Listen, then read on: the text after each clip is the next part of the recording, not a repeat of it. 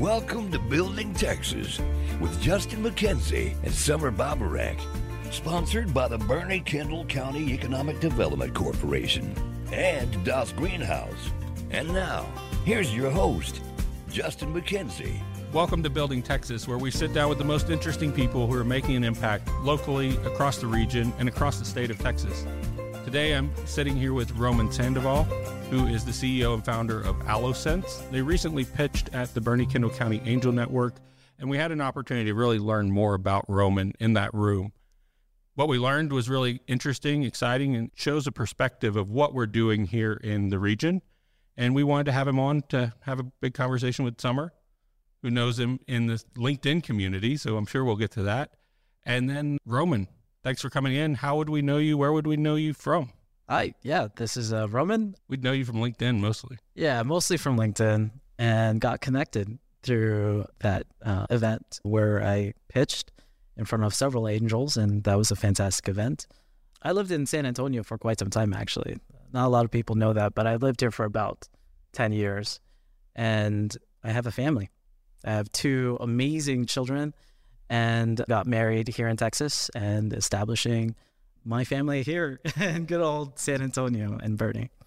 Well, understanding your professional background, you've worked for some big name companies that we would know, and they've taken you around the world. And you mentioned going and touring plants in China and other places where they're building electric batteries. So help me understand, how does AlloSense impact the electric vehicle market, and what is your role in that? Why would these big name brands, and you can use them if you want, have you going around the world looking at these problems? Yeah, so we started AlloSense in 2020, but the real creation of AlloSense has been the history of my involvement in the high volume manufacturing space. So over the past 15 years, I've been involved with creating testers and measurement solutions, and that's what we do here at AlloSense. I first started in Austin, Texas, working for a company called National Instruments. And the main focus there was to create these testers that would be deployed across different countries, including China. What is a tester? A tester is a system that goes into a manufacturing line and evaluates the quality of product as that product is being assembled. So it's part of a QC system. Yes. Quality control system. Quality control system. Sorry for the acronym. I'm so used to being LI friends that I'm using acronyms all the time. Apologies. No worries. So after National Instruments, got pulled in to Cupertino, worked on the Apple iPhones and getting those iPhones and wireless chipsets QC'd. Perfect. At factories in China, and also got involved with Qualcomm on chipset testing, Intel on chipset testing as well for the high-density modular tester, and then eventually moved into a small company at that time in Palo Alto, and they had showed me the Model 3. So my task there was to evaluate the quality of a battery as it's being manufactured, and this was exciting. We were creating the very first high-volume manufacturing test system for the Model 3 ramp and deployed those systems at the Gigafactory. When that happened, I was hooked. I mean, this new trend of the electrification of everything, electric vehicles, is certainly a passion. Passion not just for myself, but for this new generation of technology and the people that are being impacted by it. And so that's how we started. And that's a lot of the feedback for Tesla as they've ramped up has been, how do they control quality and how do they compete with high volume auto manufacturers that are building 1 million cars a year for each model series. So they have experience in volume. Tesla didn't have that and famously had some supply chain issues ramping up, but they were also introducing brand new technology, brand new operating systems, a whole new way to think about the car. So how did that influence your time with them? Yeah, so there are two main metrics whenever creating these measurement systems or testers that are important. The first metric is, hey, how do we make these systems faster and quicker? Because they directly impact the throughput in the factory floor. When you impact throughput, you ultimately drive success and value for the company. And the second is, hey, how quickly can we implement these systems so that we're not introducing latencies in the entire system. And that's what we have targeted as, the unique value proposition for what we've designed and built for our customers. And that's what we do here at Allosense. So I'd like to take a step back, if you don't mind. So you were working with Tesla, and then after that time is when you founded Allosense? I was involved with Tesla around 2018. Okay. For the initial ramp of the Model 3. Allosense was started in 2020. Okay. So what happened in between Tesla and Allosense? Did you take a break, or were you, ideating, for lack of a better word? I know sometimes entrepreneurs do that. They leave kind of a corporate setting and they take a step back and go, I think I can do this. I think I can build this, and I can build it differently. So is that what you were doing? Yeah, I was building my first few startups. So actually, Allosense is my third startup. I got involved before Allosense. I got involved with another startup in San Antonio, Texas, that went through Techstars Boulder program in 2019. Fantastic. And that's what triggered me to create a venture-backable business. And so following that, my co-founders wanted to stay in Denver, Colorado. I needed to go back to San Antonio because of love, right? I have a family here. I want to raise my kids out here. And so I moved back to San Antonio and built Allosense following that. That's amazing. And I think so few people recognize that about entrepreneurs, that usually when you're recognizing them as a name or recognizing their company as a name, very often that is not their first endeavor in the startup community. And so I think it's an important part of the story, because as with most things, you learn so very much from your first few experiences that by the time you're building it on your own, you come from a place of learnings and you're ready. Is that how you felt when you started Allosense? Yeah, certainly. I could have pursued an MBA, but instead pursued startups. And I think I have learned my share of, School of getting Hard my Knocks. own degree. Yes. Well, and I love the part of the story where you were active in Colorado and other places around the country, but you intentionally want to be in this region. And Summer, you've made that choice for your company as well, to fundraise in this region that isn't necessarily known for fundraising yet. They're not known as a capital aggressive market where Houston, Austin, Dallas, Denver, San Francisco, Cupertino, those are all places where there's a sophisticated seed round of investment for technology companies like you and for life science companies. But San Antonio is not known as that today. What makes it possible for you to fundraise here? And Summer, you have a perspective on this too. So I'd be interested together, what is y'all's perspective on fundraising in San Antonio, or from San Antonio, really? Starting in 2020, it was certainly an interesting year, right? So during the COVID era, we felt that establishing a business here meant that we still had access to engaging capital outside of San Antonio. And so COVID certainly allowed us to, one, work remotely, and two, build connections without necessarily having to be in a place that's centralized with a bunch of tech companies as well. And that was, a benefit for us. I think what's unique about San Antonio, and the reason why we're here as well, is because of it being military city, being close to working with the Department of Defense. For us, there are parallels with what we're doing in the electric vehicle industry and how that impacts national security. And our stakeholders have seen that, especially with our involvement with National Security Innovation Network, Propel in New York City and Brooklyn.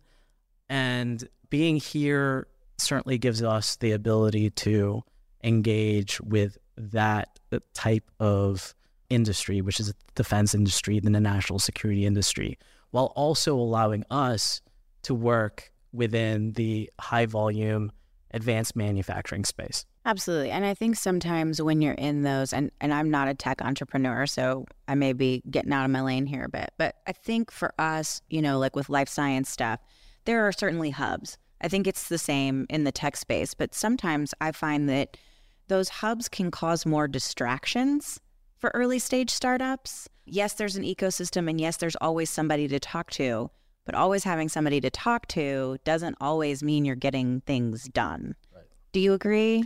100%. Awesome. Yeah. And I agree with you about the COVID thing. I think it taught everybody. An entrepreneur doesn't have to fly into your big conference room and give some elaborate pitch to convey value and establish a connection and a relationship and a rapport with investors. So I think that was a big benefit too. We started in 2020 as well. I always, when I'm pitching that, I'm like, pause, because I obviously have perfect timing. Well, it's funny because the Angel Network was founded in 2020 as well. There was so much upheaval that it was an opportunity to really think about doing things differently. We said we can still have hybrid events. We'll do it outside. It was a way to get people at different picnic tables. In summer, you'll remember pitching in the lumberyard. Yep. We made it work. And we had a little bit of grace around it wasn't perfect. It wasn't necessarily going to be what would have happened pre-pandemic. Sure. And there was grace in that. And it allowed us to found a lot of things. It allowed me to found the Angel Network. It allowed you to do Hera in a different way. And it sounds like Allisense was impacted and benefited from the move to virtual. And I think post-pandemic, we've also seen the move out of those city centers in totality. I mean, we see people moving to the hill country in mass because they don't want to live in the city center anymore. They found a different quality of life. They found a slower quality of life at home, but they can still accomplish what they want virtually. That opens up a lot of doors for communities like ours that are outside on the suburb.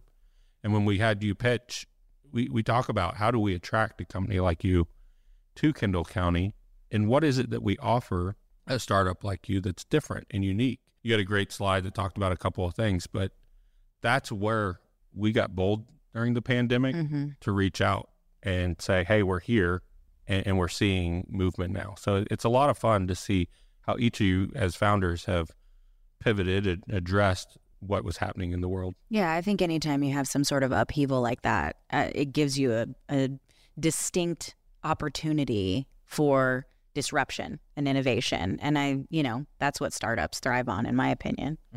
So let's go back to your story and where you're from, and we'll come back after the break and talk about Kendall County, the region, the Texas Hill Country, and where do we go from here in the future of work. Sounds great. You're listening to Bernie Radio on 103.9 FM. My name's Justin McKenzie. I'm here with my co-host Summer Babarek, and we're visiting Roman Sandoval from Allisense. Stick with us through the break, and we'll come back and talk more about funding and startups and really what motivates people to decide where they're going to do this work from. This is Justin McKenzie from Building Texas. Today's segment is brought to you by Das Greenhouse. Das Greenhouse is a business incubator launched here in Bernie to serve our local community. Das Greenhouse is a place where you can come to grow your idea.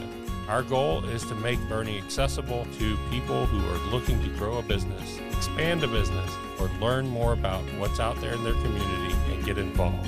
Visit us at dasgreenhouse.org or come visit us at 7 Upper Balcones Road, Bernie, Texas. Das Greenhouse.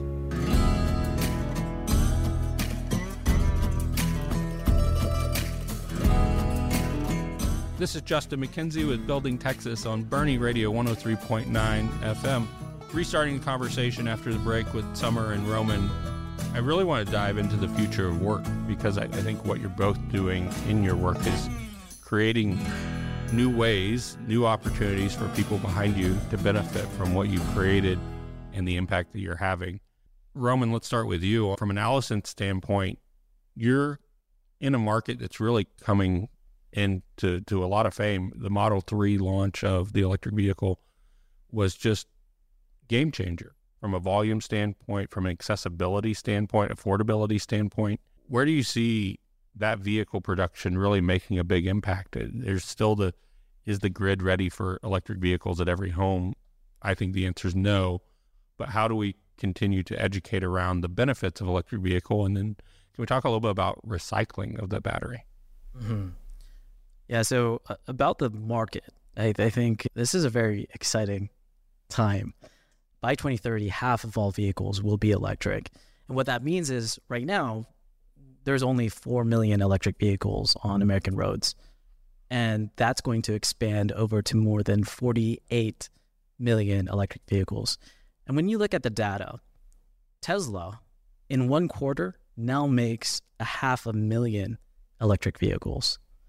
Everyone is jumping on this bandwagon. And this is what's exciting about it, because it's not just companies, it's also the government. And we're also creating the infrastructure to support it. So to answer your question of, do we have a reliable grid to support the electric vehicles? I don't know, but we sure should have that available, especially by the time we have half of all the vehicles available by 2030. 2030 is right around the corner, and we had the privilege of launching the Ford Lightning here in Kendall County, and seeing its early tests and capabilities. I think Ford's launched a great vehicle, but they've come into challenges with electric vehicle manufacturing, production, distribution that feel different than Tesla's. What's causing that difference for the legacy automaker? How's that different than Tesla coming in and building it that way from the beginning? One of the things I like about Tesla and other automakers like Rivian is that they build their cars from the ground up. And when we're looking at legacy automakers like a Ford or GM or Stellantis, what we're seeing is an adjustment of ICE or internal combustion engine vehicles being adjusted into an electric vehicle. And while that's a good maneuver, it is not typically a car that's built from the ground up with the intent of creating a new electric vehicle. And so where we see a lot of successes, at least from the consumer reviews, is when a car is built from the ground up as an electric vehicle with an intent to drive and feel like a new electric vehicle, definitely shows. And I think the ratings certainly show. When we're looking at the quality, like the Mach-E and the Ford F1 Light and the Ford Lightning, there are certainly some concerns with the manufacturing of those. I believe in 2020, the Mach-E's were recalled. 48,000 of them were recalled in 2022. And so it's certainly the manufacturing of electric vehicles is certainly an issue right now, especially on the battery side. And making sure that the quality of those batteries is made up to spec and to the expectations of the consumer market is also a growing issue as well. Quick question now, as a Ford girl myself, ICE, by the way. I want to ask about, I am ignorant on the topic, so please educate me. The batteries that are manufactured, does Tesla manufacture its own batteries? Does Ford manufacture its own batteries? And what is that? I think if I understand correctly, that's the market that Allosense is in, is working with the battery manufacturers. So how many of those are there, and how is Allosense empowering those manufacturers to improve the vehicles that are being produced and, to make the best of the current infrastructure? When we're looking at the supply chain, there are 3 main processes for manufacturing batteries. There's the upstream, midstream, and downstream. So when we're looking at the distribution of both upstream and midstream, and that's typically the creation of cells and the mining associated with lithium and other sort of elements. Just for clarity on cells, if I think of an electric vehicle battery pack, to simplify it, it looks like a shoebox with a bunch of AA batteries in it. Am I right in that the AA batteries in that analogy would be the battery cells? Yeah, that is correct. So if you see those AA batteries, those are cells. If we're looking at a battery itself, cells are combined together to create bricks or lines, sometimes it's called. And then a culmination of that creates submodules and modules, and then the modules are put together to then create a battery pack. And so when we're looking at sort of this upstream, midstream, and downstream processes, that upstream and midstream is sort of that cell manufacturing, the mining. Unfortunately, most of that process is actually done in China. So 70% of upstream and midstream processes are done in China, whereas the tail end of the midstream to the downstream, which is the assembly of the pack, is actually done typically domestically. So manufacturers receive these cells typically overseas, and the manufacturers of batteries and of cars assemble those batteries together to make the pack. And for us, how we engage with our customers is in the assembly of that pack, assembly of the modules, and evaluating that assembly process so that those modules and packs are safe and they can be used in vehicles. Thank you so much for that education, because I literally had no idea how batteries were put together. I understood you were quality control. I just didn't understand what process you were QCing, so to speak. So when the manufacturer has you in their facility testing in their production line, you're part of that team. Mm-hmm. And I assume it's not you, a person, or you, an employee there. It is a piece of hardware that's powered by software that you've developed. You developed the hardware as well, correct? Yes, that is correct. So we make our hardware and solutions from the ground up. We install initially their cabinets and testers. We install them in the factory lines, and proud to say that our cabinets touch each and every battery system, whether it's a BMS or an actual pack that's in the factory floor. And so we evaluate that quality for our customers, and our customers appreciate that because they call us for additional support. And when there's a liability, because we read the newspaper and we see electric vehicles, the electric vehicle fire, as an example, is a very dangerous and unique situation for our firefighters now. They're looking at a car fire, which is already tragic and hard to deal with, compounded by a battery issue. Where does that line break? How does the everyday car owner feel comfortable in that scenario and understand the protection around it? There are certainly regulatory bodies, government bodies that are helping to make standards, and we're involved in those kind of discussions as well. But overall, the specifications and safety of those batteries are set forth by the company that we work with, by our customers. And they have specific limits associated with testing that we align our systems with. But don't get me wrong, a battery system is fairly complex. It's not just about cells inside a shoebox like you're mentioning. It's composed of cooling systems, contactors, pyros. There's an explosive fuse that's actually inside most electric vehicle batteries. And that's to disconnect from everything else for safety. If there's a massive fault, that fuse gets blown and that disconnects the battery from the entire system. Well, you're listening to Justin McKenzie in Building Texas, 103.9 FM on Bernie Radio. Roman, we've really enjoyed having you out here. We have a few more minutes, and I want to get some final thoughts, just tying us back to where we talk about building Texas, because startups like you are working in a region that's not known for automotive manufacturing, but we sit between Detroit and northern Mexico, which means we sit right in the middle of high volume automotive manufacturing. How are you putting this on the map? I'm impressed by the press and the visibility that you're getting, and you've really drawn a lot of people to look at San Antonio because of the LinkedIn presence and what you and Summer both do. I think you both bring national eyes to what we're doing here. What's your encouragement for founders like you, and then what's your call for investors across the country to look at this region? I just think overall this region is an exciting place to be in. I mean, look, don't take my word for it. There are large companies that are moving to Texas. Tesla moved to Texas. Oracle moved to Austin, Texas as well. And we're actually part of Oracle's portfolio companies. And overall, I see this huge growth potential happening here, certainly in Austin, but Bernie and San Antonio is growing aggressively, and it's growing based on this technology ecosystem that we're experiencing. I remember living in Austin, Texas 10 years ago, and there were no skyscrapers. Now it's all skyscrapers. All cranes and skyscrapers. Yeah. But that's what makes our listener nervous.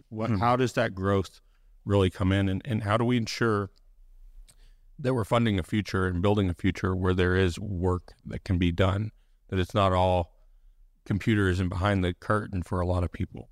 but it's accessible and available to our students that have gone through STEM programs, our students that really want to be in cars and the latest and greatest automotive tech, and they can do that here.